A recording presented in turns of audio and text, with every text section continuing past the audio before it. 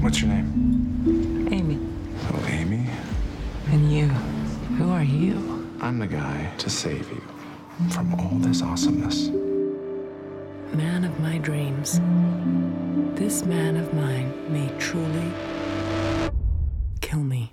My wife disappeared 3 days ago. You don't know if she has friends, you don't know what she does all day, and you don't know your wife's blood type. Without a body, their only hope is a confession. You seen this girl around here? She wanted a gun. I know you. I saw you at the volunteer center.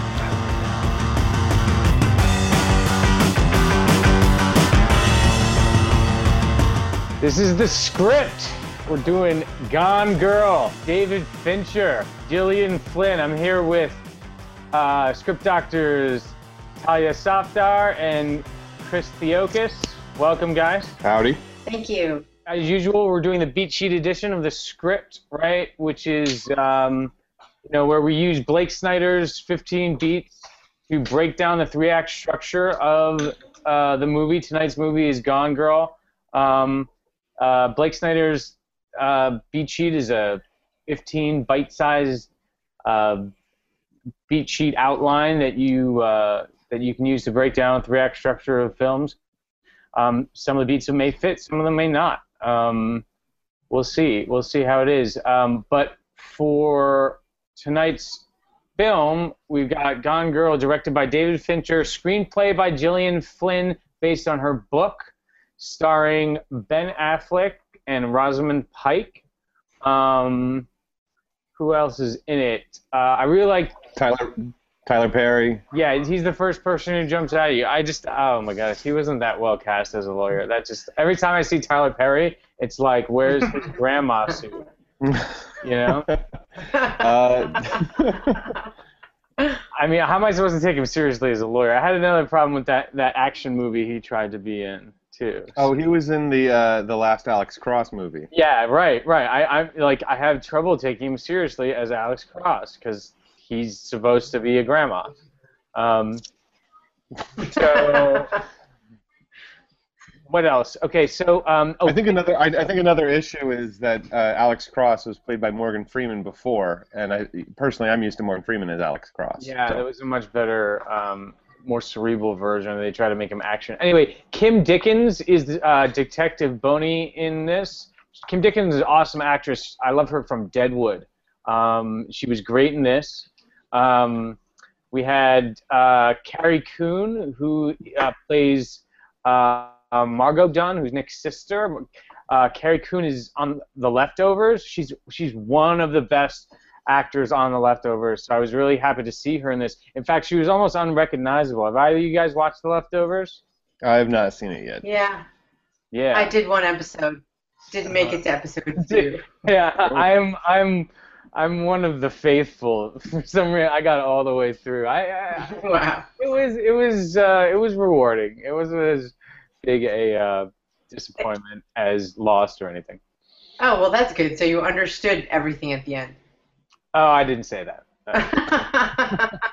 So let's also, of course, NPH shows up. How can you forget Neil Patrick Harris? Yeah, because normally you can't forget him, but in this role he was, barely there.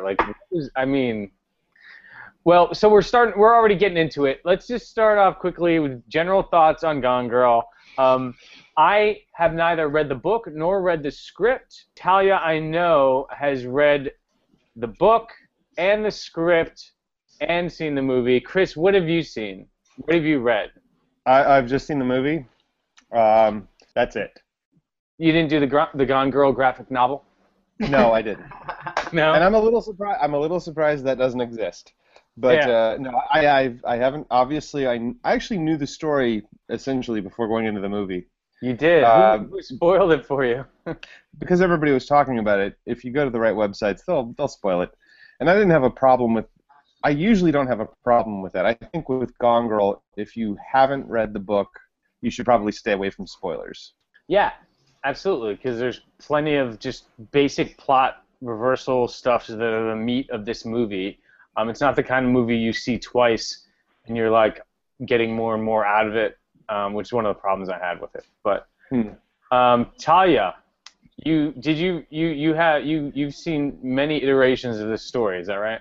Yeah, so I have, and I have to tell you, the book was, as usual, remarkably better. But I think the major issue that I had with this is that there was this dichotomy in Nick's character in the book that doesn't exist in the movie. It's a little bit more clear-cut in the movie that he didn't kill his wife, and it's pretty ambiguous in the book, because in the book you have two unreliable narrators, but the way that it was structured in the movie, you didn't really get that feeling. It's almost as if it wasn't the same narration. It was just, you only had the voiceover for him in the beginning and the end, and you lost that, and that was a bit of a problem for me. That was so in the book they had he had a narration as well as his wife that helped balance out this idea of who is telling the truth. Yes, and in his narration, you really got a view of him. He was a very misogynistic character. He had this weird mumble where he kept saying "dumb bitch" under his breath. And he, there's this huge issue that he was facing where he's finding himself turning into his father and trying to resist that, and a little bit more violent in the book. And that was all sort of gone from the movie. So, yeah. So that was an issue. That goes to one of the major ambitious things that this story was trying to do, was trying to really make it a thriller, a mystery, where you don't know who did it until the midpoint, right? Or you don't know what the truth is until the midpoint. And by taking it from a dual perspective novel, and making the husband the protagonist, we're automatically seeing it from his perspective. Even though we're getting her voiceover. So I'm going to keep calling him Ben or Batfleck. I don't even know what to call him. Like, I know his name is Nix in the movie, but all right. So my general take on Gone Girl was that it was David Fincher light. I really wanted more darkness, more misanthropy.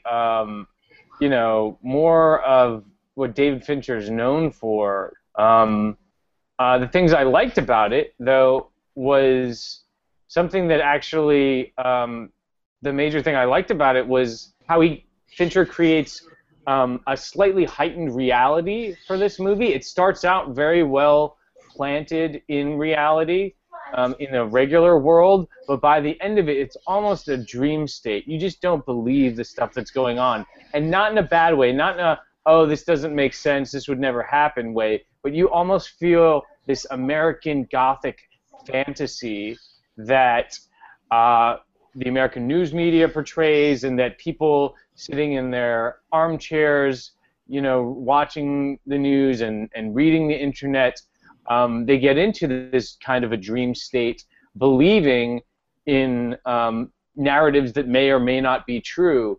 And I think Fincher actually captured that in the perspective of this film, and to me that was one of my favorite part of it, because by the end of it, things that are happening, they're completely not logical or not believable, but they are in this slightly like fantasy America. So we're gonna run through the beat sheet and just start with opening image. Does anybody have the opening image? Well, I would say it's when he's looking at, when Nick is looking at Amy's head and wondering what's inside of it. Yeah. What she's thinking, essentially. Yeah.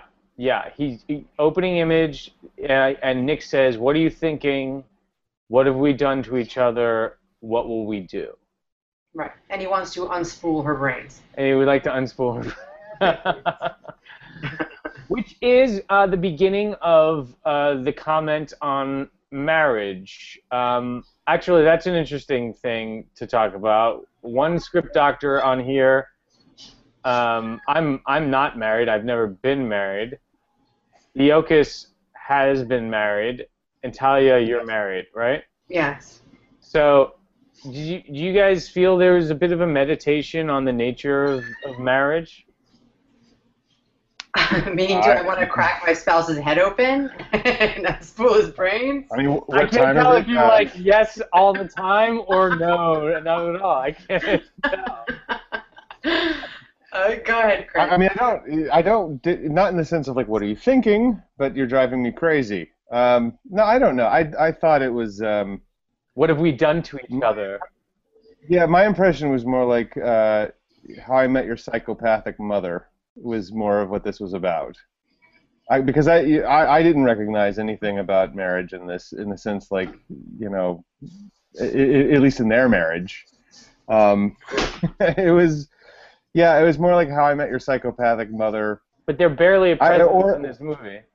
No, like because of course with the ending, spoiler for the ending of this movie, they're pregnant, and it's like if Nick has to explain what happened, it's like, you know, I'm a bad guy, but God, your mom. I don't want to say that there was any good person. Isn't that one of the tropes of marriage? Is that in the mother-in-law? Well, you know, that's something. Well, no, I mean, I'm not talking about the mother-in-law. I'm talking about Amy. I mean, she's, you know, it's like if you consider what Nick did in the movie, and he's not a good guy by any stretch of the imagination. I mean, he admits it, and you're like, yeah, you're a dick. Amy, you know, ups the ante on what it is to be a not nice person because of what she does to Neil Patrick Harris. You know, this is a movie where there are maybe two good people, and I would say Margot and the detective. And, you know, I would say that there are two good people in this entire movie, which I think is fine. But when I look at what Nick and Amy go through and what they do to each other, some of it's, a little bit real. You know, some of it's realistic when he's out of his job and he's playing video games and laying around on the couch. That's certainly something that I can see happening. But, you know, obviously beyond that, how they treat each other is... It's certainly heightened for the thriller genre, I think. This opening image actually runs right into like the theme stated. Like this could be the theme stated also.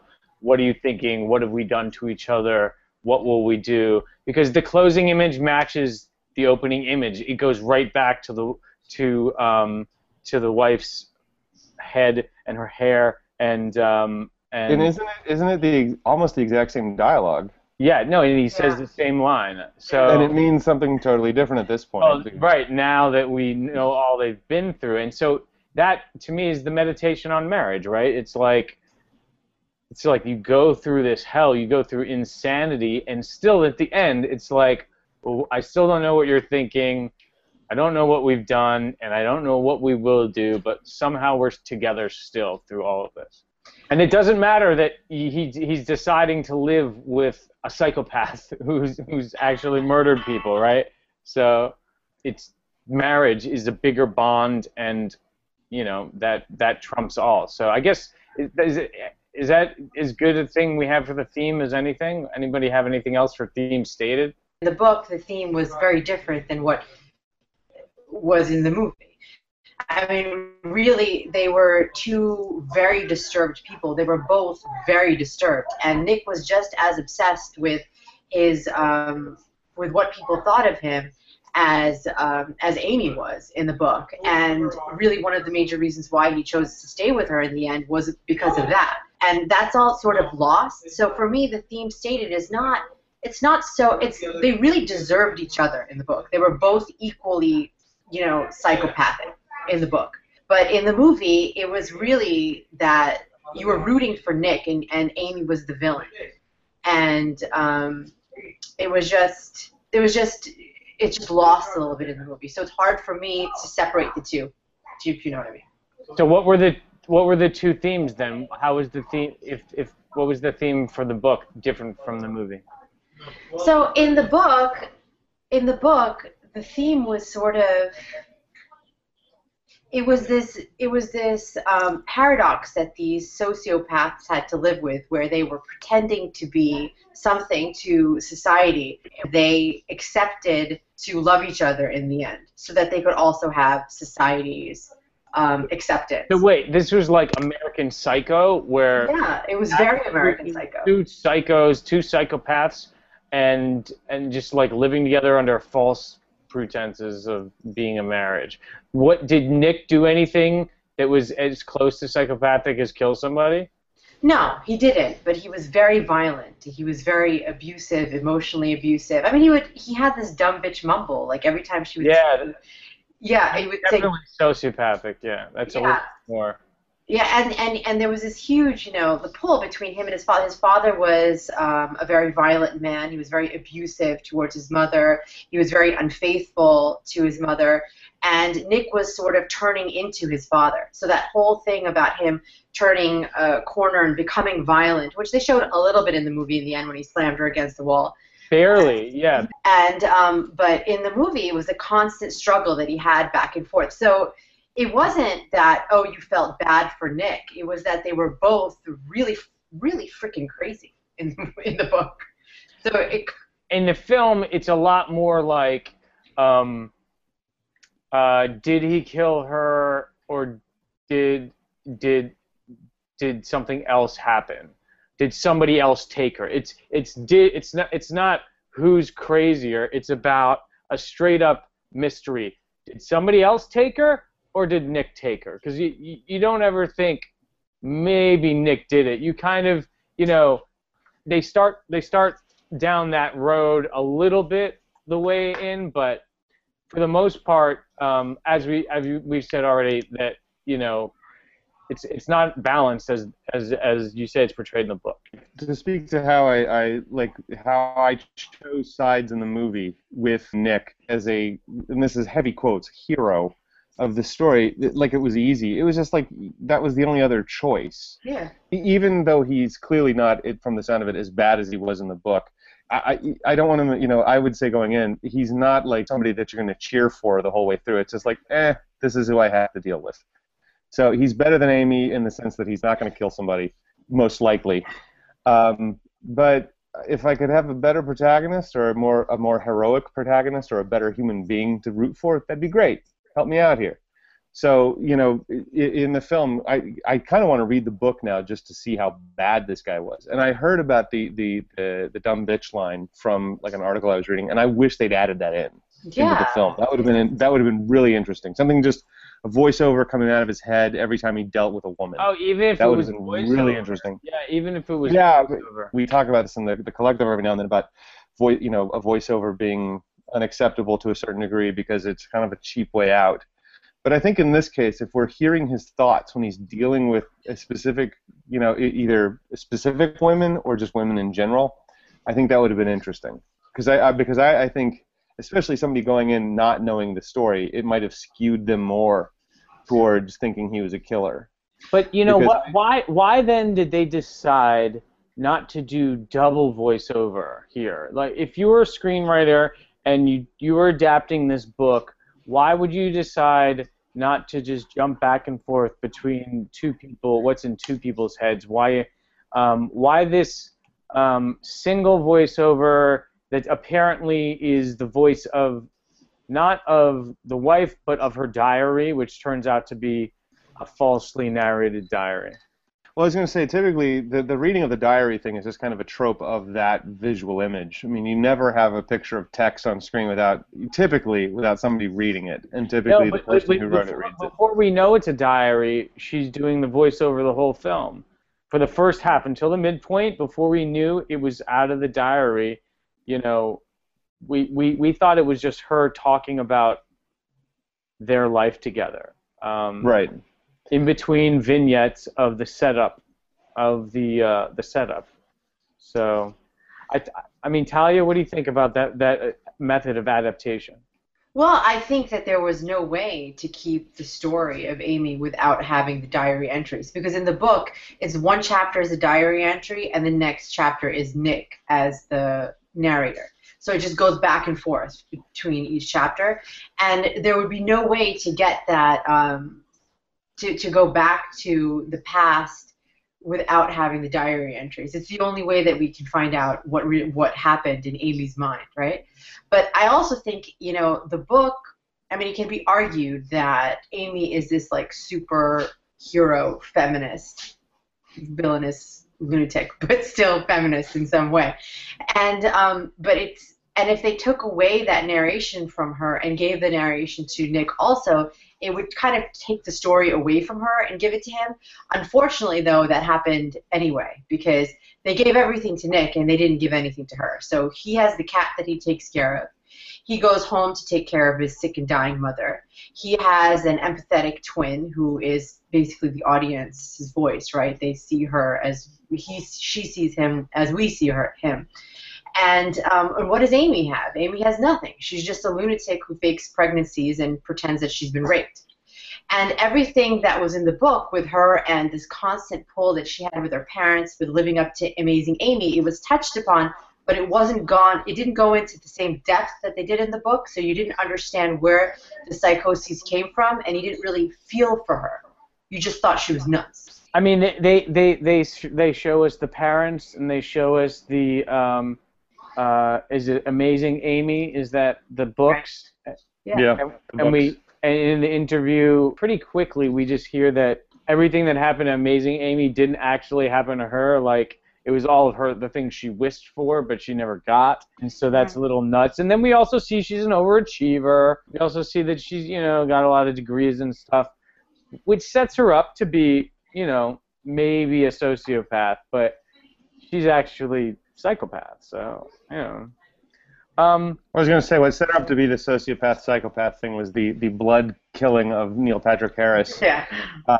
Setting her husband up for, murder and things like that. I would say those are clear clues of her personality disorders. Let's get with the beats and quickly jump into the setup, okay? The setup involves their meeting, this, like, meet cute, where they're at a party and Ben Affleck does his Ben banter, if you will, the Affleck banter sort of pick up on a girl, and every woman wants to be picked up by Ben Affleck at a party. I know I do. And but then it's juxtaposed with 5 years later, or 2 or 3 years later, Nick complaining to his sister in the bar how difficult Amy is, how his marriage is difficult, and how he can't make her happy. And yeah, I think the setup is a somewhat simpler. It's just a guy. He runs a bar in Missouri. He's not in the best marriage ever. He works with his sister, or he owns the bar. His sister works behind the bar. And the setup is just that he lives a suburban life. And there are no questions about it. Like, this is just kind of the, American dream. Put that in quotes if you like. And then what leads up to the end of the setup, the inciting incident that we'll get to in a second, is of course his wife is missing. But basically, you see in a couple of brushstrokes, he drives a Volvo SUV. He lives in the McMansion. He lives in a cul-de-sac. I think he lives in a cul-de-sac, if I'm not mistaken. Nevertheless, I don't think there are sidewalks on his block. And he lives in flyover country. And whatever that says to you as a viewer is the setup. And I think that's it. That's all it is. That this is a guy that lives in middle America. And he's Ben Affleck. With Batman's body. But it sets up a happy marriage. It sets up a happy marriage, okay? Well, it sets up a life in a marriage, but I wouldn't necessarily say... It sets up a really charming guy, and it sets up a perfect girl, okay? So it does, yes, it sets up the perfect American couple. But I would say that the flashback to their meet is just... I would say character development, maybe plot development, but I think the setup is just really simple. It's like, this is a guy that lives in a suburb in America, in flyover country. He owns a bar that's in the middle of town. He's got a marriage. It doesn't sound great, but hey, that's marriage sometimes. And then he gets home, and then he sees what's happened. For you, is there anything else in the setup? I mean, the only thing that I would add is that, his marriage has deteriorated, but they actually really loved each other once. Okay, and then our inciting incident, our catalyst is Nick Dunn comes home, and there's a broken table, and the wife is missing. Yeah. And he calls the police. And initially, the police investigation is not very urgent, actually. And Nick doesn't seem that concerned. It bothered me a little bit. you know, police are in his house, broken table, wife missing, and then the detective Boney, Kim Dickens, finds a little blood in the kitchen. Like, this is where part of the enhanced like aesthetic of a David Fincher film comes through, because we get a husband who's not really too concerned, and so I'm worried here. You know, does this guy care about her? Maybe, you know, are they already this early starting to poke at maybe he's involved? Because the nonchalance of the police investigation is almost like, yeah, he might be involved. Maybe he's a suspect. I don't know. But it was their anniversary. Is that right? And that was their fifth anniversary. Okay. All right. Okay. Yeah. So, but the catalyst is pretty straightforward, right? Yeah. And then basically he comes home, sees that his wife is missing, so he calls the cops. In this case, the inciting incident is not even a page long. She's missing.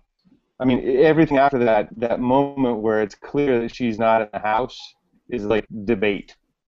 From the moment that he sees that she's gone, that's the inciting incident.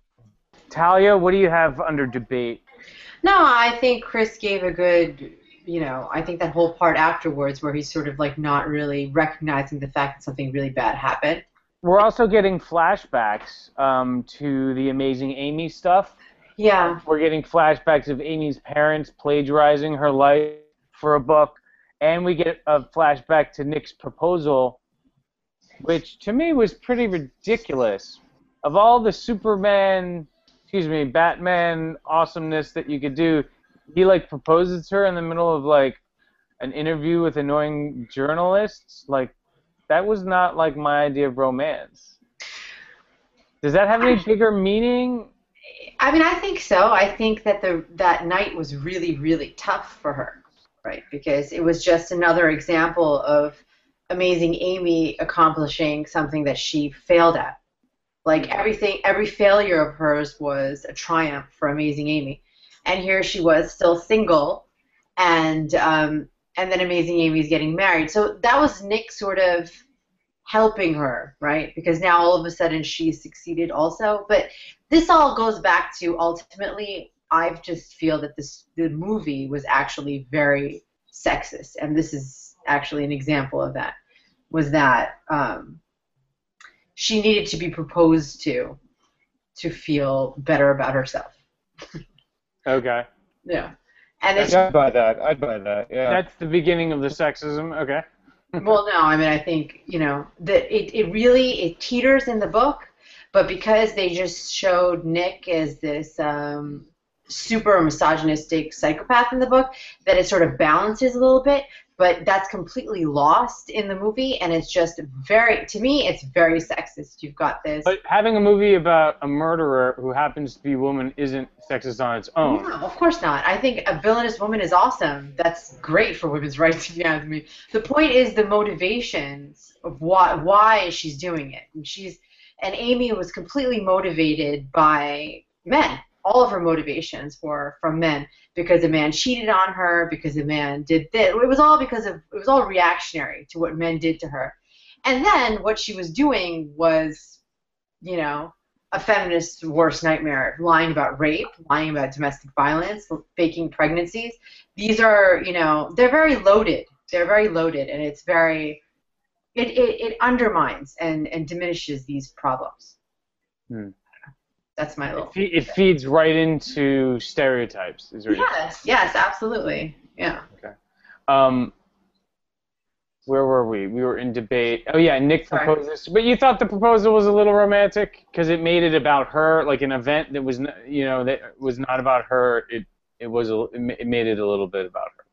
Yeah, and it was just showing that, she really loved him because he was actually really there for her. Like, she needed that at that moment, and he knew that she needed it, and he gave it to her.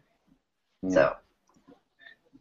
Okay, Chris, break into 2, investigation begins. Does that work for you? They decide she's actually missing, and they start investigating. Yeah, I mean, that sounds about right. But it's like, what action does he take at that point in terms of the break into two. Like he goes along with it essentially, or he shows up at the space that her parents have set up for the investigation, for the hotlines and for people to come in and volunteer their time and so on. I guess the issue is, like, I assume because we follow him for the most of the first half that he's the protagonist. And also I assume that because he's Ben Affleck, and for all intents and purposes he's more well-known than Rosamund Pike. And so, I mean, I'm making a lot of assumptions with that. So it's like, if we're breaking into two, it's something that he has to do. Yeah, I mean, Nick is the protagonist in this movie. Actually, although, in the second half of the second act, during Bad Guys Close In, Amy does take over a lot. She has her own sort of subplot that takes over. But for the beginning of this movie, we'll get to that. Nick is the protagonist. And the investigation of his missing wife, for me, is the break into two. The fun and games begins. We get missing person stuff. We get he's interviewed. He's interrogated by the police. He doesn't know certain things about his wife. Now they're starting to poke at whether maybe he did it or maybe he is involved. And he doesn't know who her best friend is, which is interesting.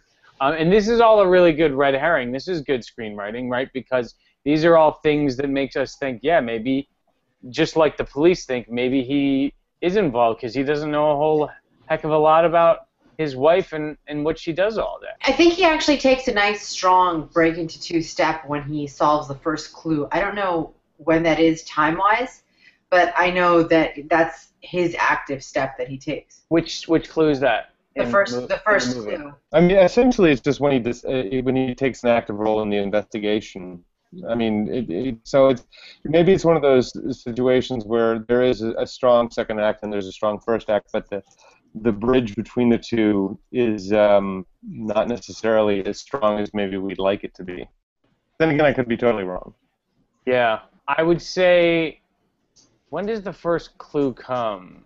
The first clue comes a little bit later because you do get the parents and giving their speech after his speech, and the parents are so like self-centered that they make the speech about them, and the mother has this prepared speech.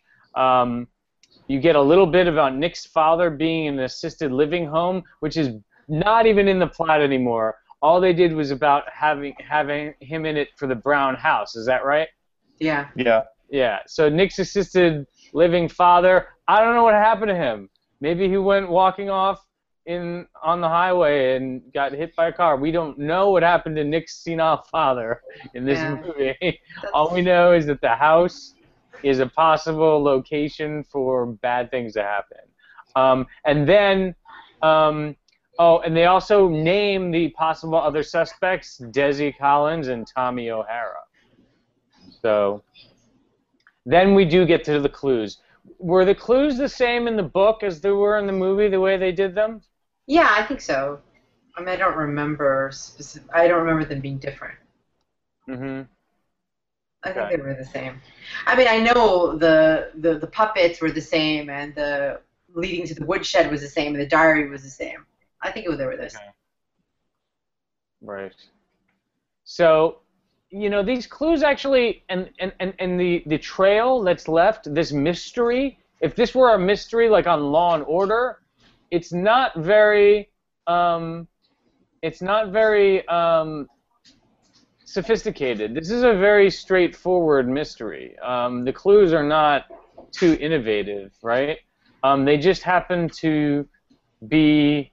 the one really interesting mechanism that we find out later at the midpoint is how these clues are laid down so intricately enough for a setup, for the frame up, if you will. And then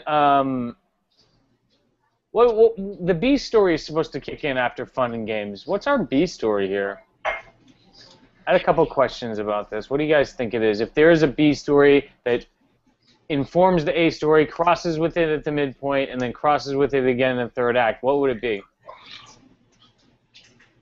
Chris, any idea? I think it's my first thought is like what is not the B story, and it's like the extramarital affair, the lawyer. Those don't serve that function. Yes. The sister would Margot would probably be the best. The closest thing. I was thinking about the sister too, but she's very passive. She doesn't do anything she encourages him, but she does not incite the midpoint. This is an interesting midpoint in that all it does is show us, it switches the point of view and shows us what, in a sense, is really going on. Yeah, but the stakes are raised enormously. Certainly the stakes are raised enormously, but when we talk about, in the collective, when we talk about a midpoint, we typically say it's a false victory or a false defeat. And something that will be dealt with by the end. Like if Nick has a false victory in the middle, the last half of the second act will be kind of his downfall. If it's a false defeat, it'll be how he kind of goes through a kind of a dark area and then finds out the thing he needs to find out in order to succeed in the end. And what it did was just switch perspectives. It showed us what was really going on. In her case, in Amy's case, what was really going on. And so that it's like your B story is then what? If you define the A story as like the investigation into Amy being gone, then the B story would be her coming back. I mean, she takes such a strong lead in the second act. So let's jump to the midpoint. The midpoint is this reveal that Amy's still alive. She's right. And the voiceover reveals she faked the murder and framed Nick because he destroyed her, he cheated on her, and she's planning to kill herself. So if we work backwards from that midpoint, could we say the B story is Amy's diary narration itself? Because there's a lot of it. In the fun and games, we jump back and forth between it. If you said to me that it's plausible that there is no real B story in this as we typically define it, I would certainly buy that.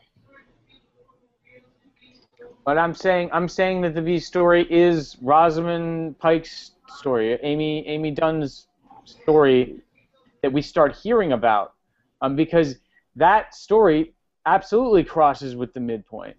Certainly.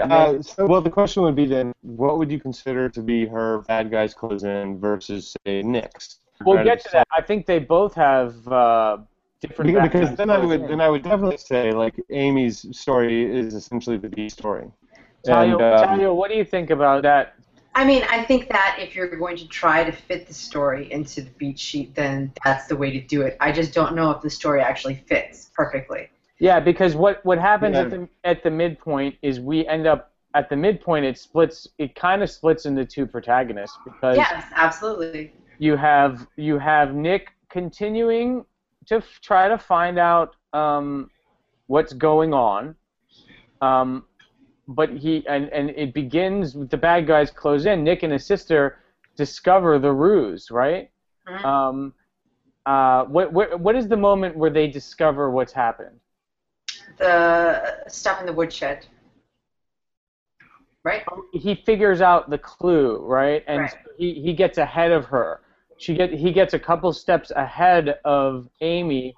Amy wants to screw him with the woodshed and all the purchases, but he discovers that ahead of time, and he takes it to the sister, and he and the sister discover Amy has a ruse. So that's when the bad guys close in, begin for Nick's plot, but then Amy gets her own plot at this point. All of a sudden, someone who was barely in the movie, now she's trying to disappear and stay gone, right?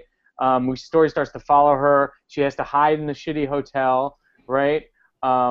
She's watching the coverage, and she gets in with those people who are staying at the hotel, and she's talking to that girl Nancy. And then they mug her, right? This is all bad guys close in for Amy's story. At the same time that Nick is having bad guys close in where he's got to unravel the story, hire the lawyer, and interview Tommy and Desi, etc. So now we've got like a V where there's two A stories, or the B story is now as something of an A story. Yeah, something of an A story. This was a problem for me. This was a problem for me even in the book. I don't know why he didn't include the cops in his little treasure hunt. This gets into this heightened reality that I was talking about in this David Fincher American Gothic tale. The whole thing would unravel if he went to the cops and said, "Hey, guess what? I found out Amy's alive, and here's all the evidence." That's not what. If you saw this movie from the perspective of, this movie is the fantasy of the news media when there's a murder of a husband, of a wife by a husband. That would ruin the whole fantasy. So we don't want to bring anything practical into the story, like going to the cops with all the evidence. They set up a little bit that he's afraid of the cops because they start to think he did it. But once he has the info, he feels like he needs to prove that she what she did. Some of the other beats in Bad Guys Close In are for Nick is he visits Desi and he meets NPH, Neil Patrick Harris, and he talks to him, and then he visits the guy Tommy O'Hara, and he finds out that Tommy was framed for his rape, right, of her, and that Desi was totally played by him. And this actually tell you when you get to the what you were saying about the feminist nightmare or the misogyny in the movie. This is where there's a little bit more than just simply making her one-dimensional angry woman, because they do put out this idea that she creates men, like she finds men and then builds them. It reminded me a lot of the Neil LaBute play, The Shape of Things. Has you guys ever see that play or that movie? No. Oh, wait, that's the one where the young woman gets the security guard at the museum, I want to say, and she literally rebuilds him, like through plastic surgery and whatnot. Yeah, the idea that there's that a woman preys on certain men who are weaker, because we get the sense that Nick is not in her league, that Amy is out of Nick's league, and when we meet Desi, we feel like we automatically know he's an idiot and she's playing him so easily. And then this other guy, Tommy, we find out that he actually says it, that she created me and she built me up to be something I wasn't. And towards the end of this, one of the reasons Amy decides to get back with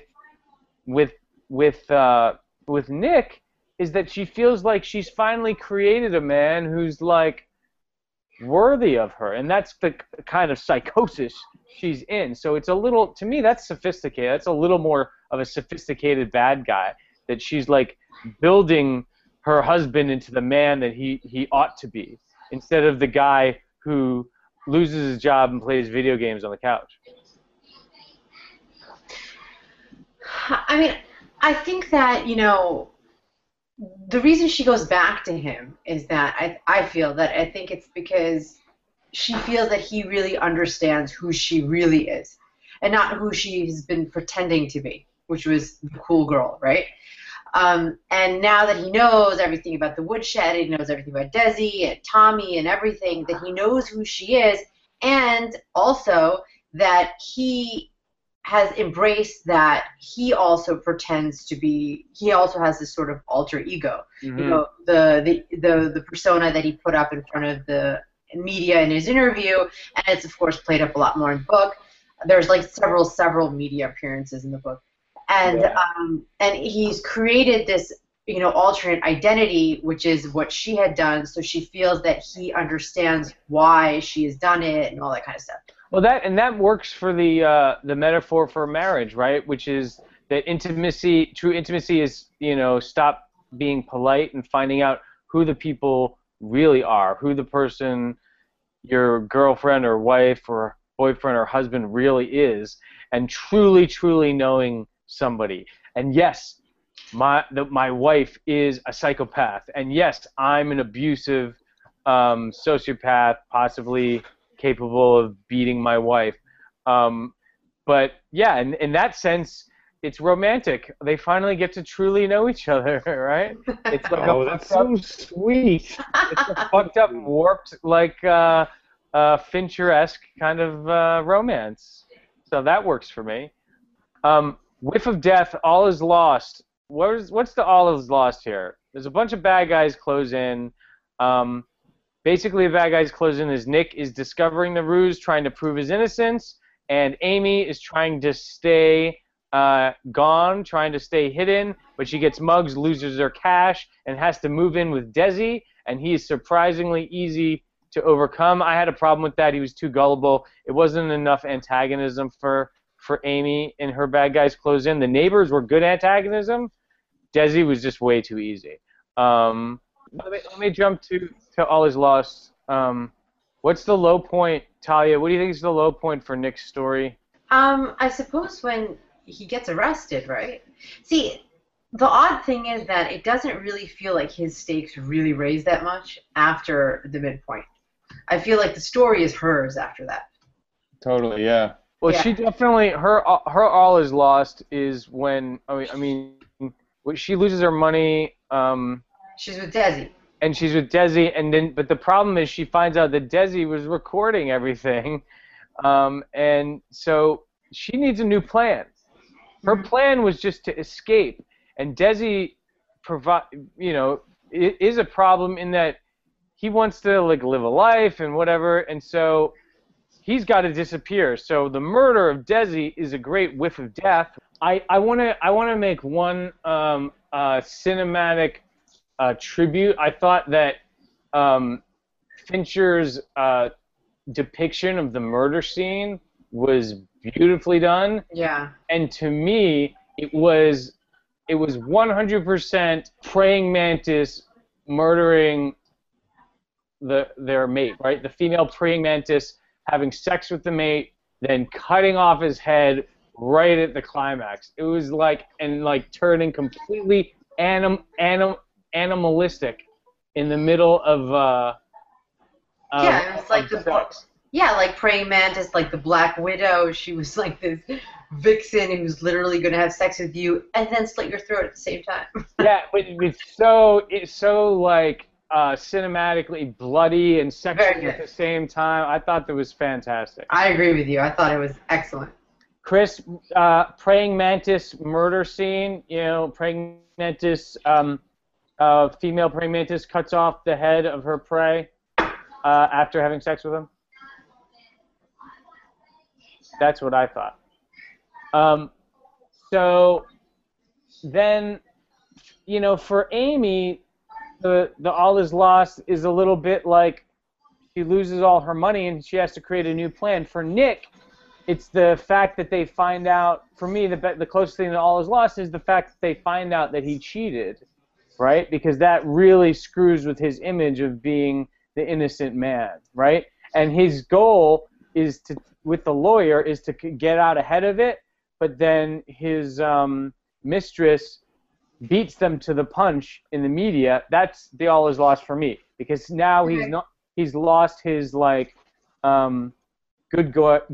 guy image. Okay. But for Amy, I think it is when actually she's imprisoned by Desi, right? Oh, you're right. You're right. She's actually kidnapped and confined. And in the book, it takes a while for her to manipulate a situation in which she could escape. Mm-hmm. It's not so easy as in the movie, which is what you were saying, which I agree. It was too easy. Yeah. But they do set up that Desi was stalker-ish.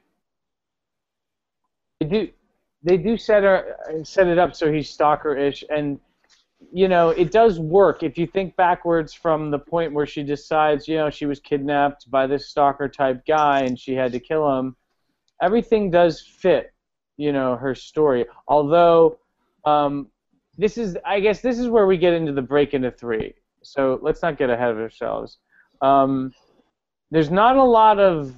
I was trying to find Dark Night of the Soul afterwards. I mean. Well, you have to have a soul to have a Dark Night of the Soul. The closest thing I could find was when because they hold off on the interview. They don't show the interview. In the movie, they show Ben Affleck or go into the interview, but we don't see what is said in it, and so they hold off for a few more scenes. And then the interview itself is kind of Dark Night of the Soul because Nick admits to being a bad husband, and it's almost sincere because he's being truthful. He admits to all the bad things he did when he was a husband. He didn't understand his wife, right. And that's why he cheated, etc., etc. So that's kind of Dark Night of the Soul material where he's looking for, who he is, and it does sort of set up new information to break into the third act. Now we have a weird third act because it's very passive because the murder mystery is over.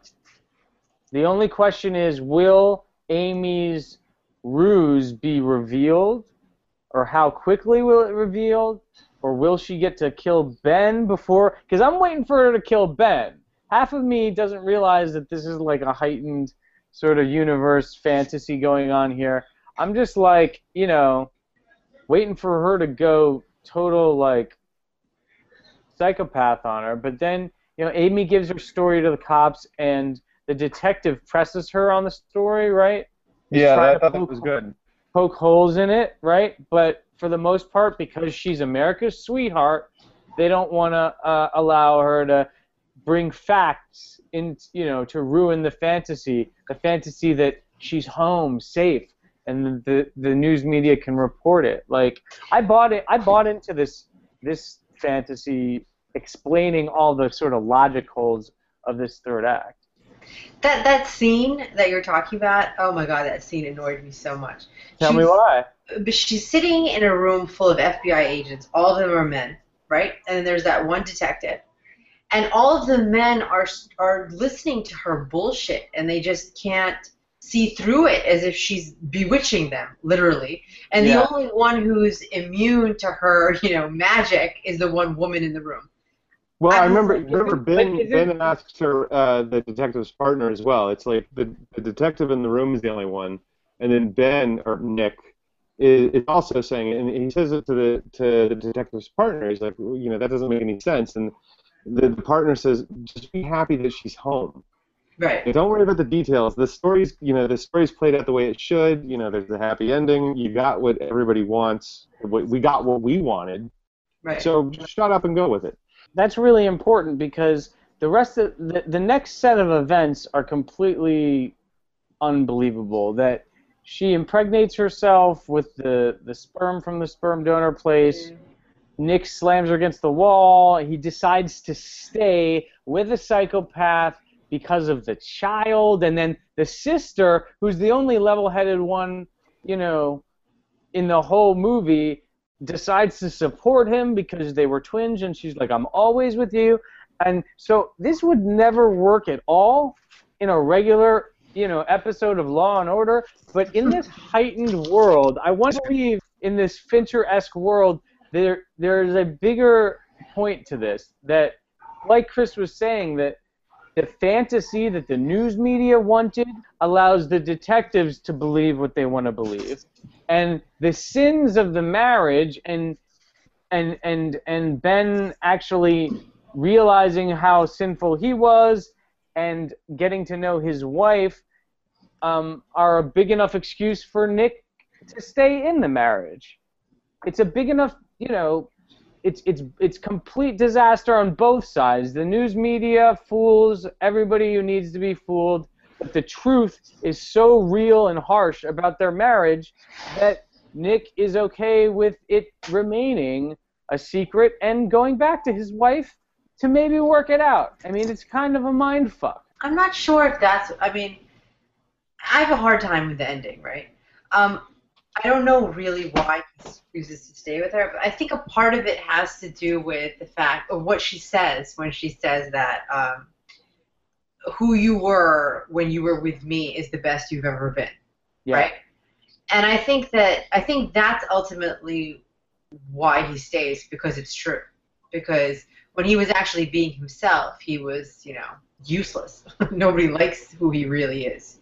He's only... Right, she was out of his league, and she upped his game, and then she actually, making him run for his life actually turned him into an active, man. Like, and this goes back to the idea that she, her psychopathy or her sociopathy is all about building men up, finding men who are weak and, sculpting them, a la The Shape of Things or something. And then the child thing, I forget. Did Nick want the child, or did she want the child? I think he wanted the child and she didn't want the child. Did anything work for you, Talia, about the ending? Did you like in the movie? I mean, the problem was because that they didn't build him up to be as much of a psychopath as he was in the book. The ending just felt even more bizarre. I mean, it felt bizarre in the book too, but it felt even more bizarre here. I don't know why. Was it ending different in the book? What was different about the book? No, it was the same. The ending was the same in the book, but because the character was built out differently, Nick was built out differently, that he was so much more of a psychopath, it was kind of believable that he would stay because public image of him was more important than what he wanted for himself. That was more important. See, that's brilliant. I mean, that is kind of what I was describing, which is that these two people were faking who they were in their marriage until this trauma that she decides to invoke on their marriage, and then through the trauma they get to know who they both really are, and they both happen to be psychopaths, and they're able to pull the wool over the eyes of the America and the media, and then return to their marriage knowing each other intimately, romantically, as some hugely fucked up individuals, which is a metaphor for marriage. That works better. So I hear. I'm single right now. I mean, I hope this is not a metaphor for marriage. It's okay, man. You'll find somebody. Aren't you looking forward to it now? Yeah. Wait, I can't wait. But so the third act is really interesting because it's kind of passive. It's, Amy asks him to play along. He pulls the wool over the eyes of the detectives.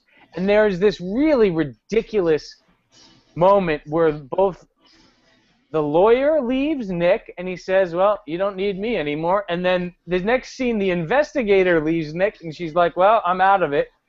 And it, again, if we don't have some interesting heightened reality of a Fincher-esque world with a big old metaphor going, this is like ridiculously too convenient.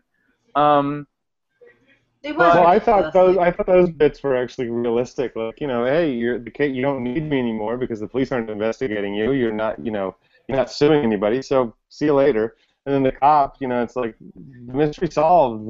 She's not dead. There's nothing else to investigate. I'm out of it. I mean, yeah, but if this is not an American dream state, if this is not an American Gothic fantasy world, this is ridiculous logic where, that none of this would actually happen without what Talia is describing from the book, without Nick himself being like another psychopath/sociopath kind of guy.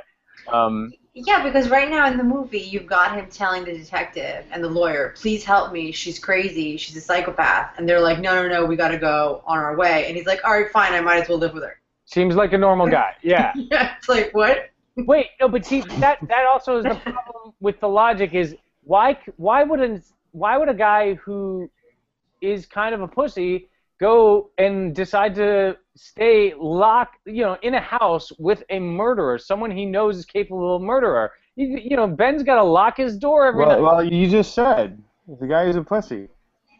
I'm just not. I'm saying he would be scared of her unless he was really, wife beater type, a real like psychopath. Exactly. Yeah. Exactly. So I feel that's missing. I feel that was lost, as Talia's explained, lost in the translation here. And then actually the closing image makes a lot more sense that way when. Back to this metaphor of the marriage, looking at her brain, thinking, what are you thinking? What have we done to each other? What will we do? It's a lot more balanced that way. Yeah. I don't know. Yeah. What do you guys think? Final thoughts on the ending of the film? Well, I think I'm going to sum it up the way my husband did. So right when the movie ended, he did not read the book. The credits roll up. He turns to me and he says, "Bitches be crazy." That's the takeaway. Crazy. Well, that's the problem you had with it, is that it portrayed her as a crazy woman, not it was imbalanced. Yeah, right. Yeah.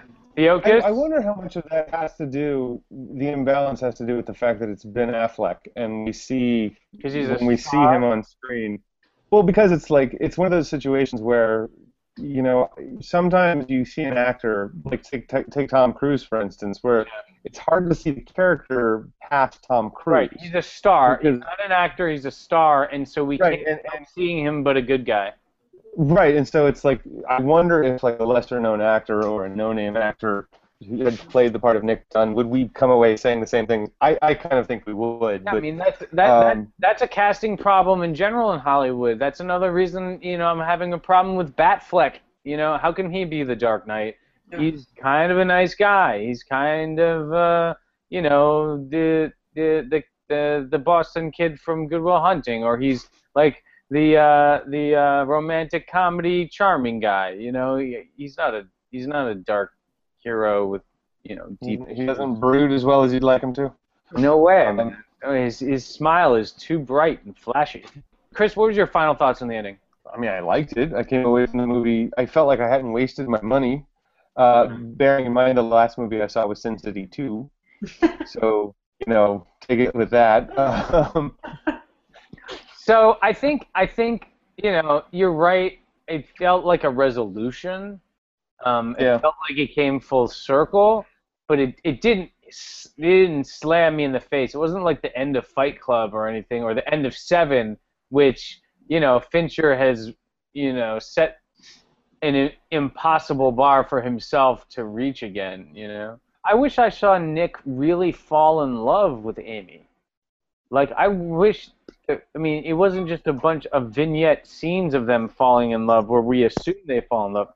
I wish that we really saw them fall in love, so that if we saw them fall in love for real and why that they need each other. But then if he takes her back in the end, it's like, well, because the shell of the woman I fell in love with is there, but she's also made me a better man. I don't know. But she was never the whole part when he was falling in love with her, the diary entries, she wasn't really being herself, right? She was pretending to be somebody. Right. So who he actually fell in love with doesn't exist. But the thing is, who she really fell in love with doesn't exist either. Yeah. And that's why it's flat without him being more of a. They should have entitled this Double American Psycho. American Psycho meets his wife, right? Where they're both, psychopaths. They're both hiding things from the cops, and they both have ruses. And then by the end of it, they both come together, and they're like, "Aren't you a crazy motherfucker? And aren't you a crazy bitch? But we are beautiful together." That would have been a bigger, badder ending. And we would be like, holy cow, there's probably couples like this out there in America. Yeah. That's why the book worked better than the movie, because it was closer to that. Was there anything different in the script? I know, Talia, you reviewed the script recently at the Collective. Yeah, the movie just did a better job pulling off some of the things that the script tried to do. I don't know what draft that was, but certain things in terms of after the reveal, the third act of the script, it just felt like it just went on and on, you know? It was like 2 weeks later, then 3 weeks later, then, you know, a month later, and it's like, what are you talking about? It's like, it needs to be over. But it didn't feel like it dragged that much in the movie, so they did a better job in pacing and movement. Some of the voiceovers were different, but very close. Anything missing that, you know, notably, or it was mostly the same?